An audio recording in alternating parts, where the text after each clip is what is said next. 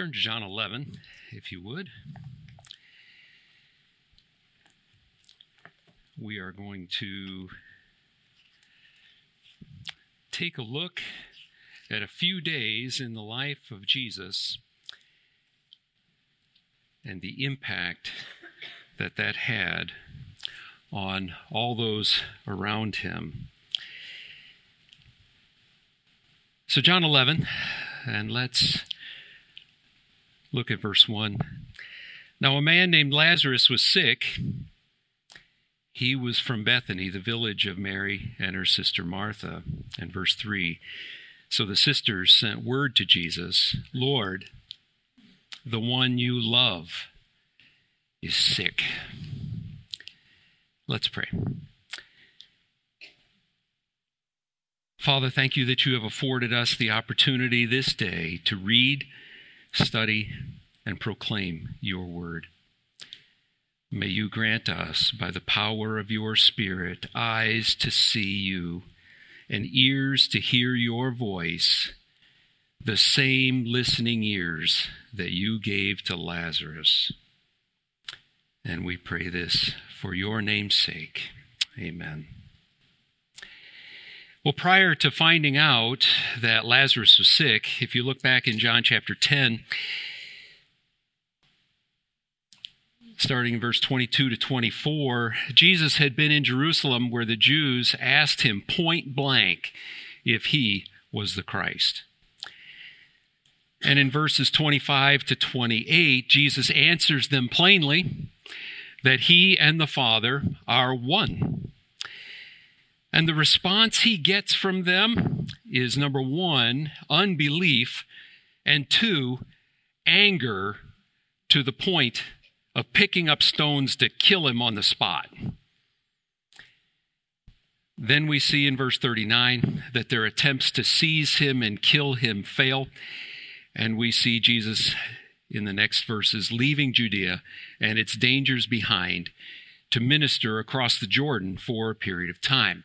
And while he is there, John tells us that a man named Lazarus was sick. Verse 2, this Mary, whose brother Lazarus now lay sick, was the same one who poured perfume on the Lord and wiped his feet with her hair. Mary here is further identified as the one who anointed Jesus. Well, this anointing doesn't take place until chapter 12, but it's listed here in the past tense. And since the Gospel of John obviously was written some years after all these events transpired, he wants to make sure that you know, and you know her identity, and don't confuse her with someone else of the same name. So they send word to him and say, Lord, the one you love is sick. Now, obviously, Jesus cared for many people. He loved many people. But this indicates that he had a special affection for Lazarus. And if you notice, the message he received didn't actually ask him for help. But I think because of the close personal relationship they have with him, the implication is pretty clear that these sisters have a confident expectation that Jesus would act on behalf of their brother. They also don't ask him to come, but they seem to be leaving it to Jesus to decide how to approach the situation. And I think the reason for that is actually very simple. Everybody knows that Jerusalem and its surrounding environs right now are a very dangerous place for Jesus to be. And I can just see Martha and Mary looking at each other and saying, he'll find a way. Jesus loves him. I know it's dangerous, but I'm sure he will find a way. We see in verse 4 that Jesus gets the message. He hears it. The messenger comes, and Jesus then says, this sickness will not end in death. No, it is for God's glory, so that God's Son may be glorified through it. We don't know who he's speaking to, whether he's speaking to the messenger or to the disciples or both. But whichever it is, Jesus makes clear that the ultimate issue of this sickness is not the life or death of a man, but it is the further revelation and manifestation of the glory of God amongst men. So what does Jesus have in mind when he speaks of the glory of God? He has in mind the magnificence of God, the transcendence of God, the beauty of God, the power of God, the character of God, the compassion and love of God, and the sovereign control of God over all of life's activities. The attributes of God will all be on display for all of mankind to see in and through this sickness, is what he's telling them. And that's not all. If that wasn't enough, as men and women stand in awe of that glory that they will see, it will be expanded and enlarged to encompass the very person of Jesus himself. He will also be seen as sharing in the glory of God. The glory attributed to God will be the same glory that will be attributed to the Son. Now, as an aside, I want to encourage you to think about how this can affect how we pray for those that are in need. Often when we hear that someone is sick or they're laid off or they have some difficulty that's come their way, generally our default prayer is to ask God to make their problem go away and make it go away ASAP. And we tend to see that as the best thing that we can pray for. Now, that's perfectly fine, but I would encourage you to add to your prayers for that person that God would make himself known in and through the difficulty that they are facing in their life at the moment. That the Father and the Son would be seen as glorious as they deal with whatever difficulty is before them. And I think this is partly what it means to pray in Jesus' name, to pray in accordance with his divine purpose and his desire for his people.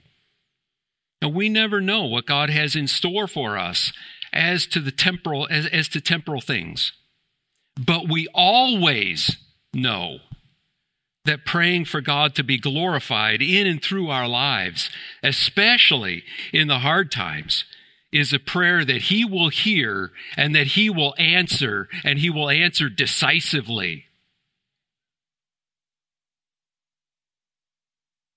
Verse 5, Jesus loved Martha and her sister and Lazarus. And yet when he heard that Lazarus was sick, he stayed where he was 2 more days. Jesus' love for this trio is very, very apparent.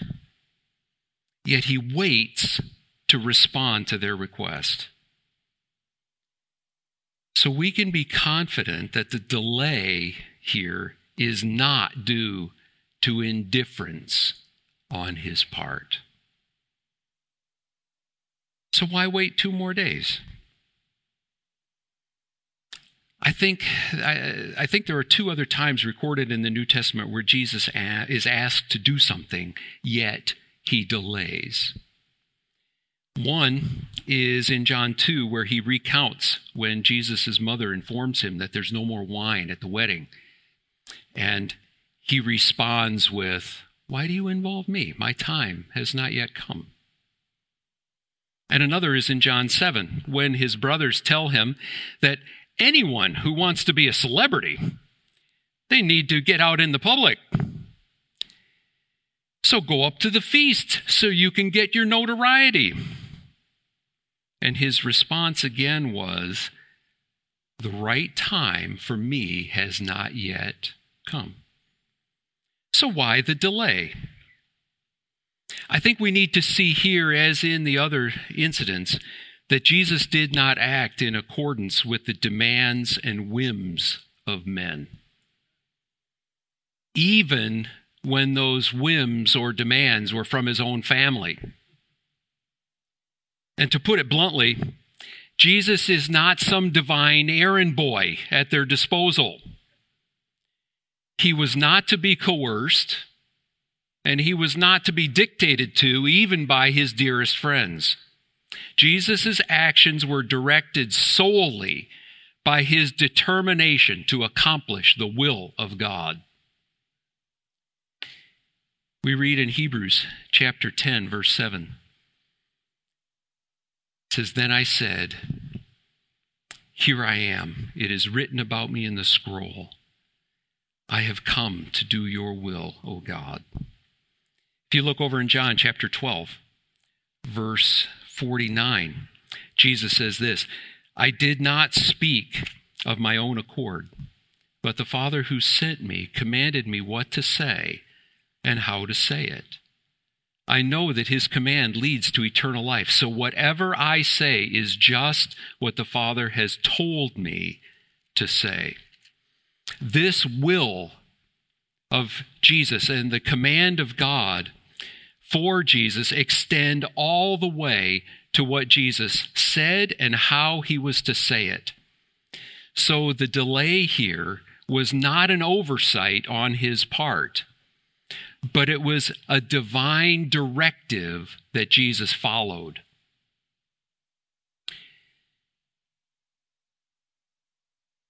Then at the end of those 2 days, in verse 7, he says to his disciples, "Let's go back to Judea." "But Rabbi," they said, "a short while ago the Jews tried to stone you, and yet you're going back there?" His statement of going back to Judea shocks his disciples. This is an option that they would not consider under any circumstance. In their minds, this is the place you avoid at all costs. Now notice what Jesus says to them. Jesus answered, "Are there not 12 hours of daylight? A man who walks by day will not stumble, for he sees by this world's light. It's when he walks by night that he stumbles, for he has no light." He explains obedience to God by using the illustration of daytime and nighttime. 12 hours here stands for the whole of the daylight hours. So he illustrates it in this way. When the sun is shining, you can see clearly to avoid any possible issues that may impede your movement. It's at night, when there is no light shining, that you stub your toe on the furniture, you step on a Lego, or you bash your shin into the table. And this is true spiritually as well. The daytime represents walking in the light of God's truth. When God's truth is lighting your path, you see clearly as to what to do that will result in obedience to God and bring about and accomplish the purposes of God. But the opposite is also true. The night represents walking in the darkness of sin and being devoid of God's truth. Men stumble morally when they walk in the darkness of sin. Disobedience results. And as Jesus literally says here, it's because the light is not in him. That's why he stumbles. So he's stating to his disciples that he's been given work to do by the Father. And he must do it while he has opportunity, regardless of the dangers at hand.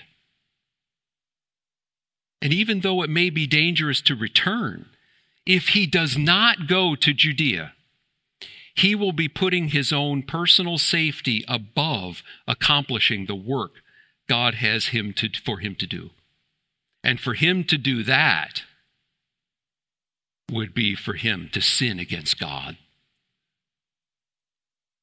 Jesus has absolute confidence in his Father that he will see to it that no villain or no group of villains will impede him or stop him from completing the work that God has called him to do. Verse 11, after he said this, he went on to tell them, our friend Lazarus has fallen asleep, but I'm going there to wake him up. And this is clear, it makes clear the work that he has to do and the purpose in going back to Judea. I have work to do there. That's why we're going back. What work is that? I have to go wake up Lazarus. Well, his disciples reply in verse 12, well, Lord, he's sleeping. He'll get better if he's sleeping. Jesus had been speaking of his death, but his disciples thought he meant natural sleep. We have to remember that John is writing after the fact, and that this statement here is a parenthetical statement. And the point he's making is that they all thought a bit of rest would do Lazarus some good. Not one of them realized the gravity of the situation. So Jesus tells them plainly in verse 14, Lazarus is dead. And for your sake, I am glad I was not there, so that you may believe. But let us go to him.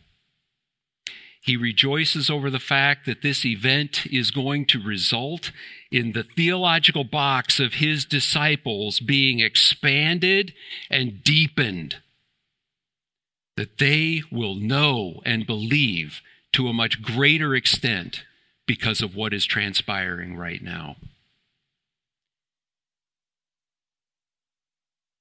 Verse 16, Thomas said to the rest of the disciples, let's also go, that we can die with him.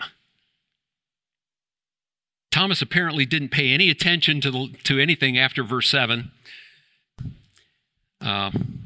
because he's fixated on the certainty of disaster ahead. He believes that if Jesus goes back, if he goes back to Judea, he believes that Jesus is toast. He sees no way out for Jesus. He sees the opposition as too intense and too overwhelming for Jesus, even though there are going to be 13 of them. The odds are clearly against them if they accompany him back into that hornet's nest. If I can use my sanctified imagination for a minute, I can just see Jesus looking over at Thomas, going, and shaking his head. Right. Well, they do head back. And on his arrival, Jesus found that Lazarus had already been in the tomb for 4 days. Why the emphasis on 4 days? Interestingly enough, there was a Jewish belief prevalent at the time that when anyone died, the soul of the dead person lingered in the vicinity of the body for 3 days. But 4 days of death meant that the person was dead and was going to stay dead. Every last hope had now gone as decay began to set in. He says that Bethany was less than 2 miles from Jerusalem, and many Jews had come to Martha and Mary to comfort them in the loss of their brother. Now, the reference to the Jews here coming to see Martha and Mary should not be glossed over. Don't miss this. This term doesn't normally refer to just Jewish people. That wouldn't make any sense. Oh, Jewish people came to Mary and Martha. Well, of course they did. They live just outside Jerusalem, right? They're surrounded by Jewish people. But this term normally refers to the Jewish leaders that are antagonistic to Jesus. I call them the religious bosses, because that's what they are. The fact that some of them have come to comfort both of these women would indicate that this family was very prominent in the community, and more than likely they were quite well-to-do as well.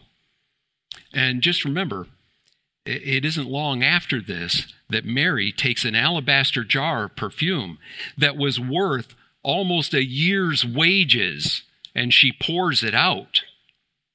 The average poor person is not going to be able to do that. Verse 20, when Martha heard that Jesus was coming, she went out to meet him, but Mary stayed at home. Someone runs with the news that Jesus is approaching, and when Martha hears that, she makes a beeline for Jesus. But again, I want you to notice something very significant here. We are told that Mary stays behind. We aren't told why, but I believe that the reason is a sobering one for her to stay behind. I think it says a lot about her and her feelings about Jesus at the moment. Her staying behind speaks volumes about how she feels about Jesus right now. Look at verse 21. Lord, Martha said to Jesus, if you had been here, my brother would not have died. Two things about her statement. First, this is just my personal opinion. You can take it for what it's worth. I wouldn't be surprised to find out that this line, this statement, if you had been there or been here, my brother would not have died, has been stated and restated dozens and dozens and dozens of times between Mary and Martha over the last 4 days. And I think they've been using it to console themselves in some way. You can just see Martha. You know, Mary, if Jesus had been here, he would have healed him. And then Mary's like, I know.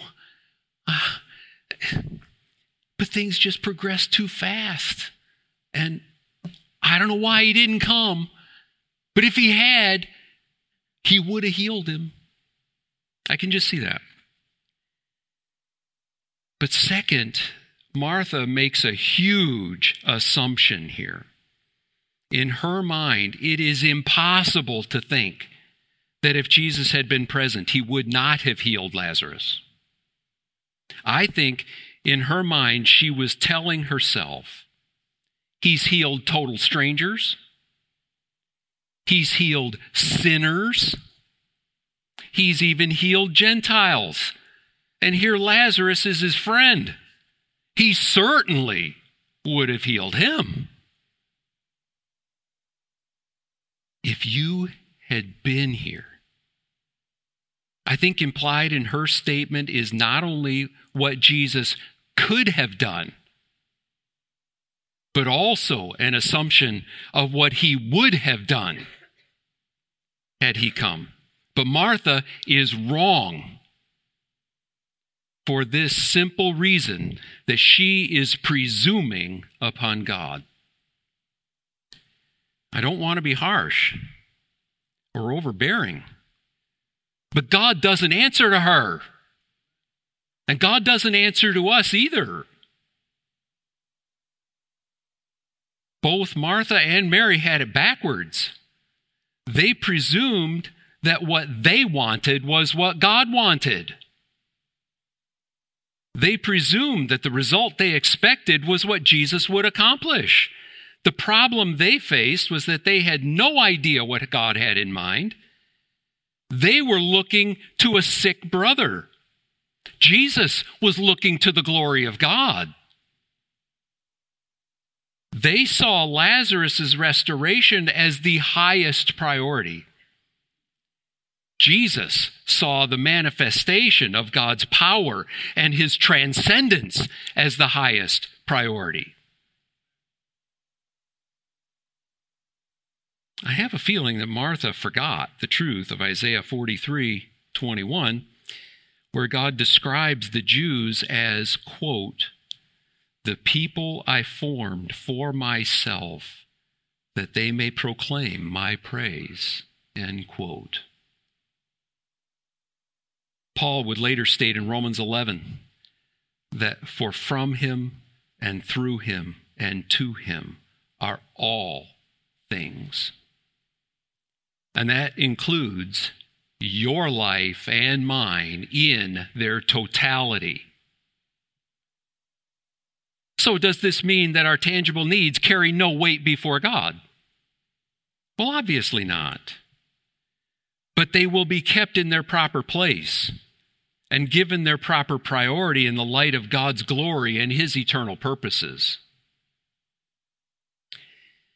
Verse 22, Martha continues with her statement to Jesus, but I know that even now God will give you whatever you ask.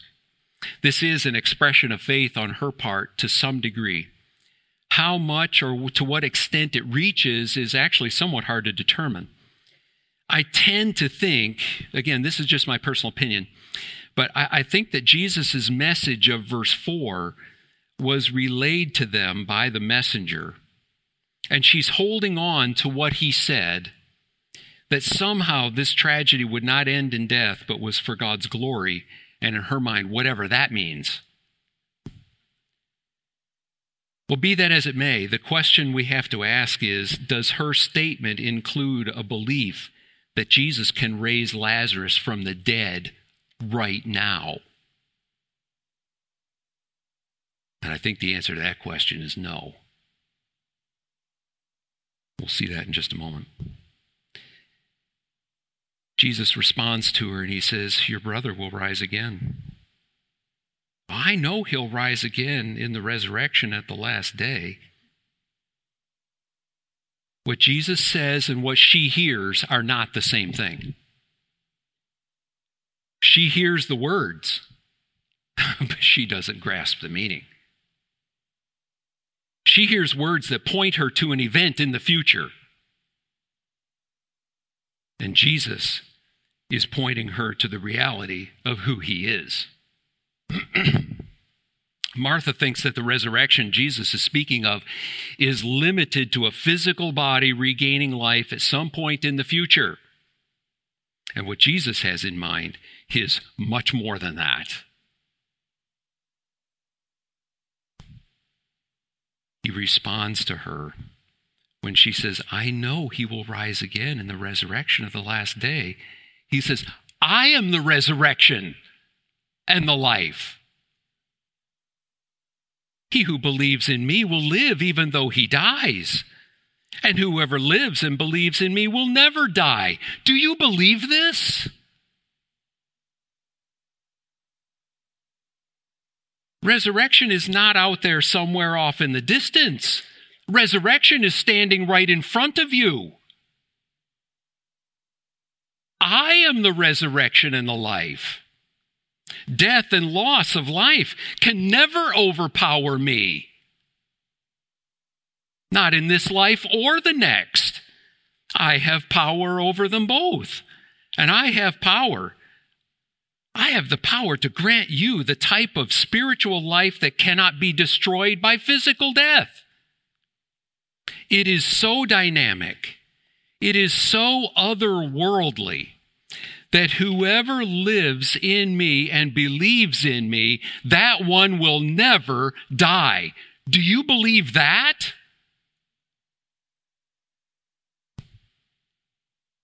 Well, let me ask you, is that the Jesus you believe in? Well, her answer is, yes, Lord. I believe that you are the Christ, the Son of God, who is to come into the world. She agrees with what Jesus said to the extent that she knows now.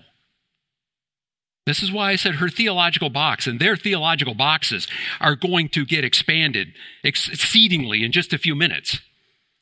But to the best of her ability now, she goes, yeah, I believe you.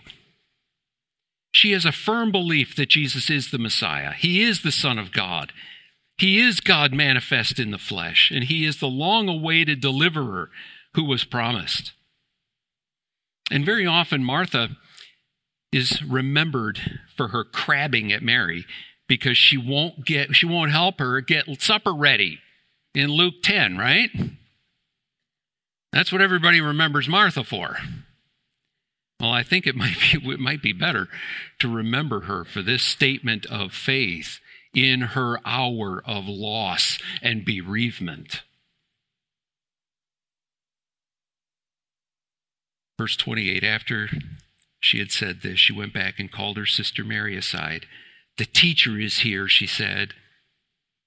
Get this, he is asking for you. He's asking for you. And when Mary heard this, she got up and went to him. Why did she stay behind? I wonder if it isn't something like, well, he didn't want to come, so I'm not going to go. He's asking for you. She gets up. She quickly goes to him. Now, Jesus had not yet entered the village, but was still at a place where Martha had met him.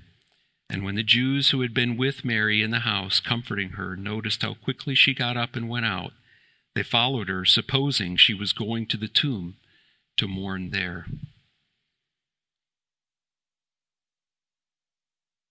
Interestingly enough, she's not the only one who leaves. She's followed by the mourners, which include this group. Again, notice it says the Jews. This group of Jewish religious leaders, and they suppose that Mary is going to go weep at the tomb. And the term that's used here for weeping at the tomb is not some silent weeping. It's that loud wailing that was often found in situations like this. When Mary reached the place where Jesus was and saw him, she fell at his feet. And she says, Lord, if you had been here, my brother would not have died. She falls at his feet in sorrow and deep disappointment and repeats the same mantra as Martha just a few moments before. And when Jesus saw her weeping, and the Jews who had come along with her also weeping, he was deeply moved in spirit and troubled. What does it mean? Excuse me, that he was deeply moved and troubled in spirit. I think we should see Jesus being disturbed by the attitudes of Martha and Mary and these religious leaders who have so completely misunderstood not only the nature of death, but death in the light of the nature of his person. You have to remember that Jesus has been ministering among them for 3 years. All that he has said, all that he has done, all that he's taught, the miracles he's performed right in front of their eyes. And what does Jesus see in front of his eyes? He sees that very little progress has been made in their understanding of him and his purpose. That the cumulative effect of his teaching and preaching has made very little impact in the way they live their lives.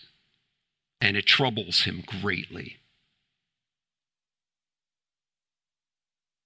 Where have you laid him? He asked. Come and see, Lord, they replied. Jesus wept. And the word here for weeping is a quiet weeping, a shedding of tears. And then in verse 36, as Jesus weeps, the Jews said, see how he loved him. But some of them said, could not he who opened the eyes of the blind man have kept this man from dying? Remember, these are the Jewish bosses. These are the antagonistic religious leaders. They see Jesus' tears as sorrow over death and the loss of a friend. This is clearly projection on their part, placing on Jesus their own thoughts, their own feelings, and their own beliefs. They also question Jesus' ability to help his friend. What happened? Right?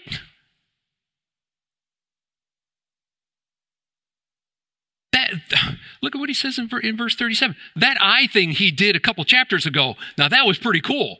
That was amazing. Nobody does that. So, does this mean his strength is waning?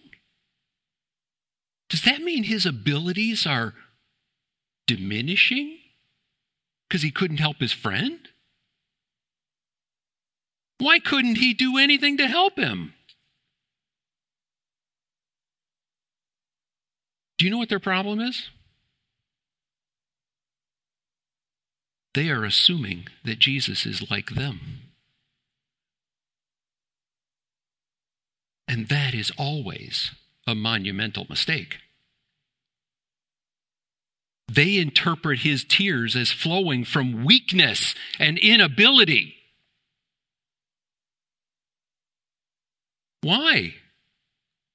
Because they are weak. And they are powerless in the face of death and sickness. Brothers and sisters, never assume that Jesus is as weak as you or as powerless as you in a certain circumstance or situation that you may face. Jesus is not the soggy noodle of the universe, as some like to try to portray him. You tell the soldiers that were guarding the tomb on Sunday morning that Jesus is a wimp. Tell Thomas in the upper room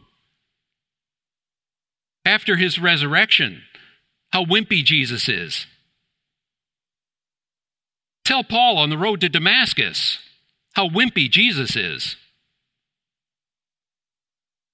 I think it's time for us to believe that Jesus is the mighty God, and great are his exploits.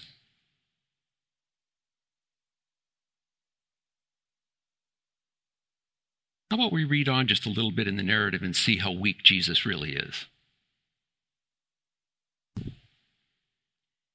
Verse 38, Jesus, once more, deeply moved, came to the tomb.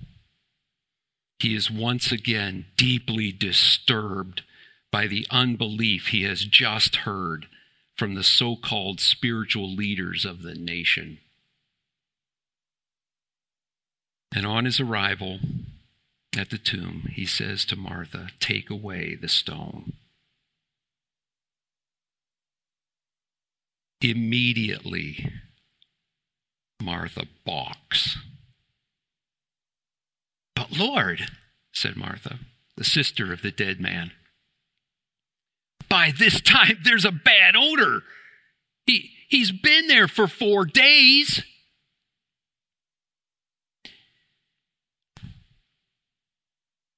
Her balking at this, I think what she's really saying is, you can't do that. You can't go in there. And we sure don't want you to let out here what's going on in there. Why do you think we put it behind a stone? We don't want that coming out here.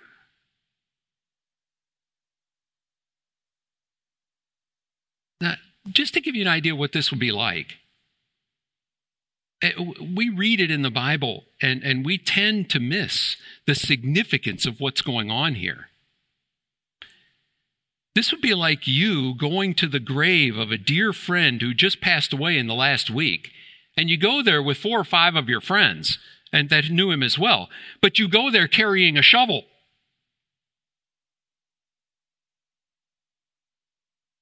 Those who came with you are going to question your sanity for trying to open that grave. Well, what's the point? What's the purpose of that? They would see no other purpose in your actions other than you wanting to gaze on death. I think that's how they view Jesus' request here. It is the demand of a powerless man not able to do anything but gaze on death in all of its horror. You can't take away that stone.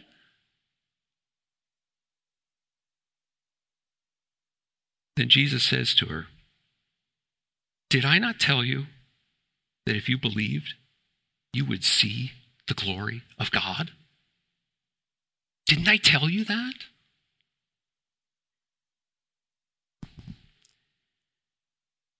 Martha has absolutely no inkling of what is coming.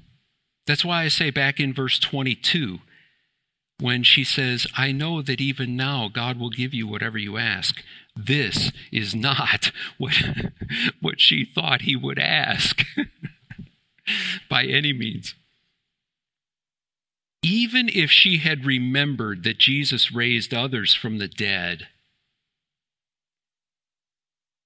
those others were people who had just died. In the one case, he had literally only been dead a few minutes. At the most, a few hours. Like the widow of Nain and her son, he'd been dead a few hours. What about Jairus' daughter? She'd literally been dead a few minutes. Not 4 days.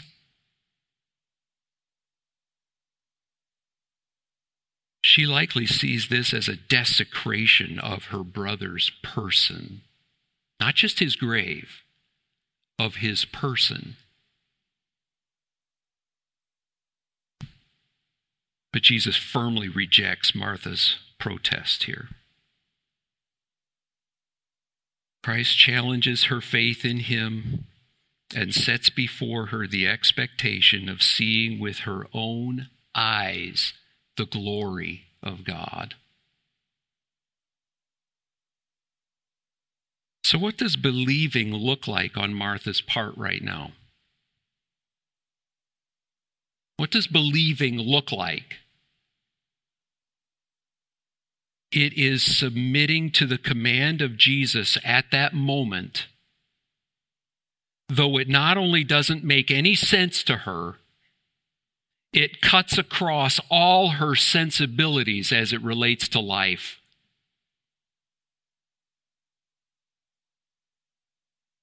Because when she says, "Okay," it makes no sense, and you just don't do that. And she did it anyway. That's submission. That's believing. Jesus sees it as the necessary step to revealing the glory of God. If you are going to see the glory of God, Martha, you must believe me and you have to trust me. And just as a side note, I want you to notice the progression. The progression is not from seeing to believing, is it? The progression is from believing to seeing. That's how it works. Well, I think with great trepidation, Martha acquiesces and consents to the tomb being opened. So they took away the stone. Then Jesus looked up and said, "Father, I thank you that you have heard me. I knew that you always hear me, but I said this for the benefit of the people standing here, that they may believe that you sent me." Jesus is grateful that the Father heard his prayer. And because of his constant and perpetual obedience to the Father always hears the Son. That prayer was for the benefit of those around, that they will have absolutely no doubt as to the fact that God the Father sent Jesus and that he is the Son of God in the flesh. And what Jesus is about to do has already been discussed with the Father in prayer. And the Father has ordained this action to take place so that all those standing there may believe that Jesus was sent by God to them. When he had said this, Jesus called out in a loud voice. Now, I want you to stop there for just a moment. It's not that you don't know what's coming, obviously. I mean, you've read your Bibles before. But I want you to think about this for just a moment. Why cry out in a loud voice? Is it for the dead man? No, it's not for Lazarus to hear. The stone has just been rolled away from the entrance to a man's tomb. Nobody does that. Nobody desecrates people's tombs like that. And the fact that Jesus did it to a friend, you don't think that caused a little bit of a buzz in the crowd that's watching? I think the people are probably aghast at how Jesus just desecrated this man's resting place. You just don't do that. The reason behind them feeling this and feeling this way would be very simple to understand. Because they can't do anything to help Lazarus. They believe Jesus can't do anything either. And the reason is very simple. They still believe that Jesus is a mere man, just like they are. That's what they believe. So to be heard above their protestations and their loud wailing, he cries aloud. And he says, "Lazarus, come out." Now, this is no magic incantation that's muttered over a boiling cauldron, right? This is the life-giving word of God calling out to a corpse. Come out. And the dead man came out, his hands and feet wrapped with strips of linen and a cloth around his face. By the instrumentality and power of Almighty God, the spirit of the dead man reanimates the body it left 4 days before. And to the amazement of all those gathered there, Lazarus comes out under his own power. And instead of the aroma of death escaping the mouth of that cave, the aroma of life boldly stepped out of that tomb. Isn't that amazing? It was for them too, trust me. And then Jesus says to them, "Take off the grave clothes and let him go." Jesus commands them to interact personally with Lazarus by taking the wrappings off of him themselves. And in this way, they can look in his eyes, they can touch his hands,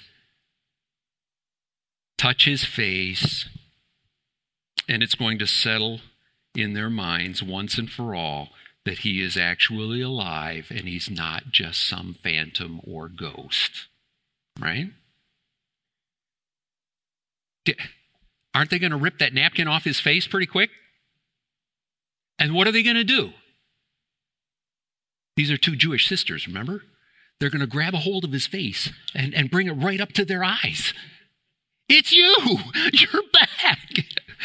Right? What is the result of this miracle? Verse 35, therefore, many Who does it say? The Jews.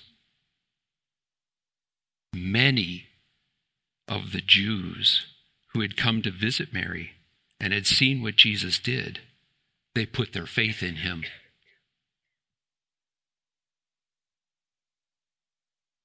Many of the antagonistic, hostile Jewish leaders put their faith in him. What did they witness with their own eyes? They saw the glory of God. They saw the transcendent power of God. They saw God work in their midst in a way that no man could ever do.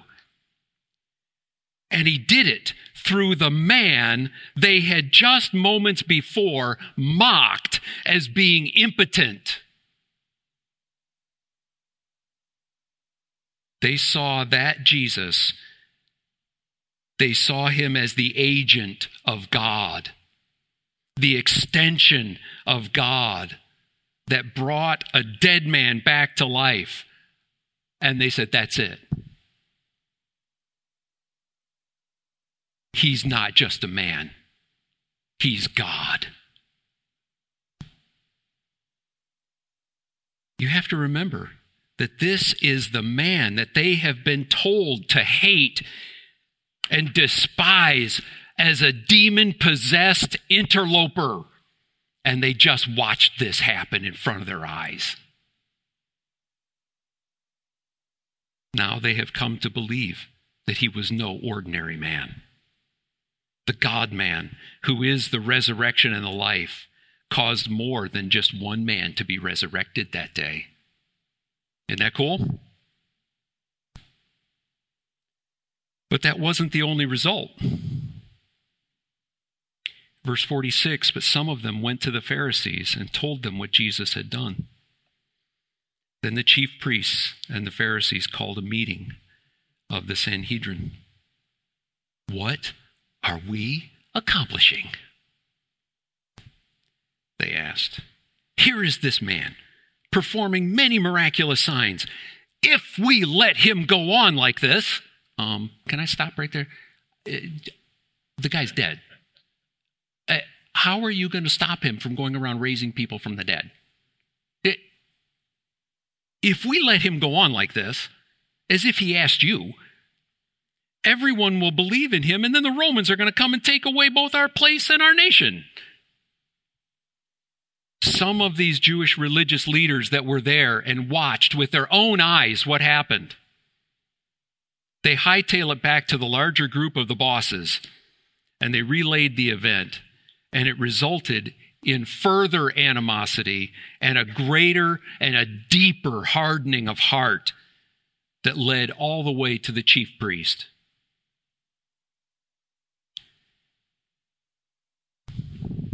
That's why we say that salvation is a work of God and God alone. Both groups saw the exact same thing. One group said, "You are God." And the other group said, "We got to kill this guy." So who of all those standing around isn't surprised at what just happened at the tomb? It's Jesus. He's not surprised. He stated back in verse 4 that this sickness was not going to end in death. He stated in verse 11 that he was going there to wake him up. He stated in verse 25 that he himself is life, and he just proved it. Now, I don't know how the Spirit of God has spoken to your heart this morning. But let me encourage you with a few thoughts in relation to this event as it's recorded for us. First, as events in your life unfold, don't assume that God must work in a way that makes sense to you. God rarely acts as you expect him to. Mary and Martha only found disappointment and disillusionment by focusing on the what ifs and the if onlys of life. And that's because God is not in the what if and if only business. God is in the business of glorifying himself. And God is in the business of conforming you and I to the image of his Son as you interact with him in obedience to his word. It is there that you will experience the wonder and joy of Christ in your life. And second, the purpose for recording this event in the Gospels is not to tell you about Lazarus. That's not what this is for. It is to tell you that Jesus is the Christ, that he is the Son of God, and that by believing you may have life in his name. That's the purpose for recording this in the Gospel. So the question I have for you is, do you believe that Jesus is who he says he is? The resurrection and the life? Or do you believe that he is like you, weak and powerless and arriving too late to be of any help?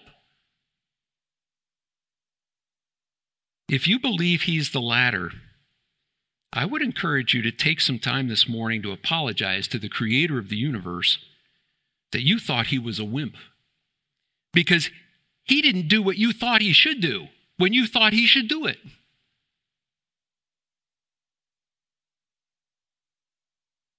And if you're here this morning and you're not at peace with him,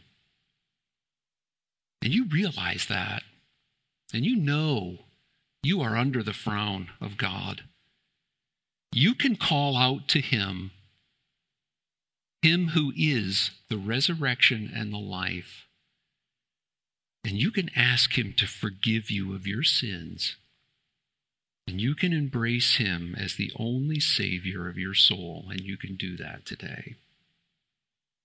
Well, let's pray.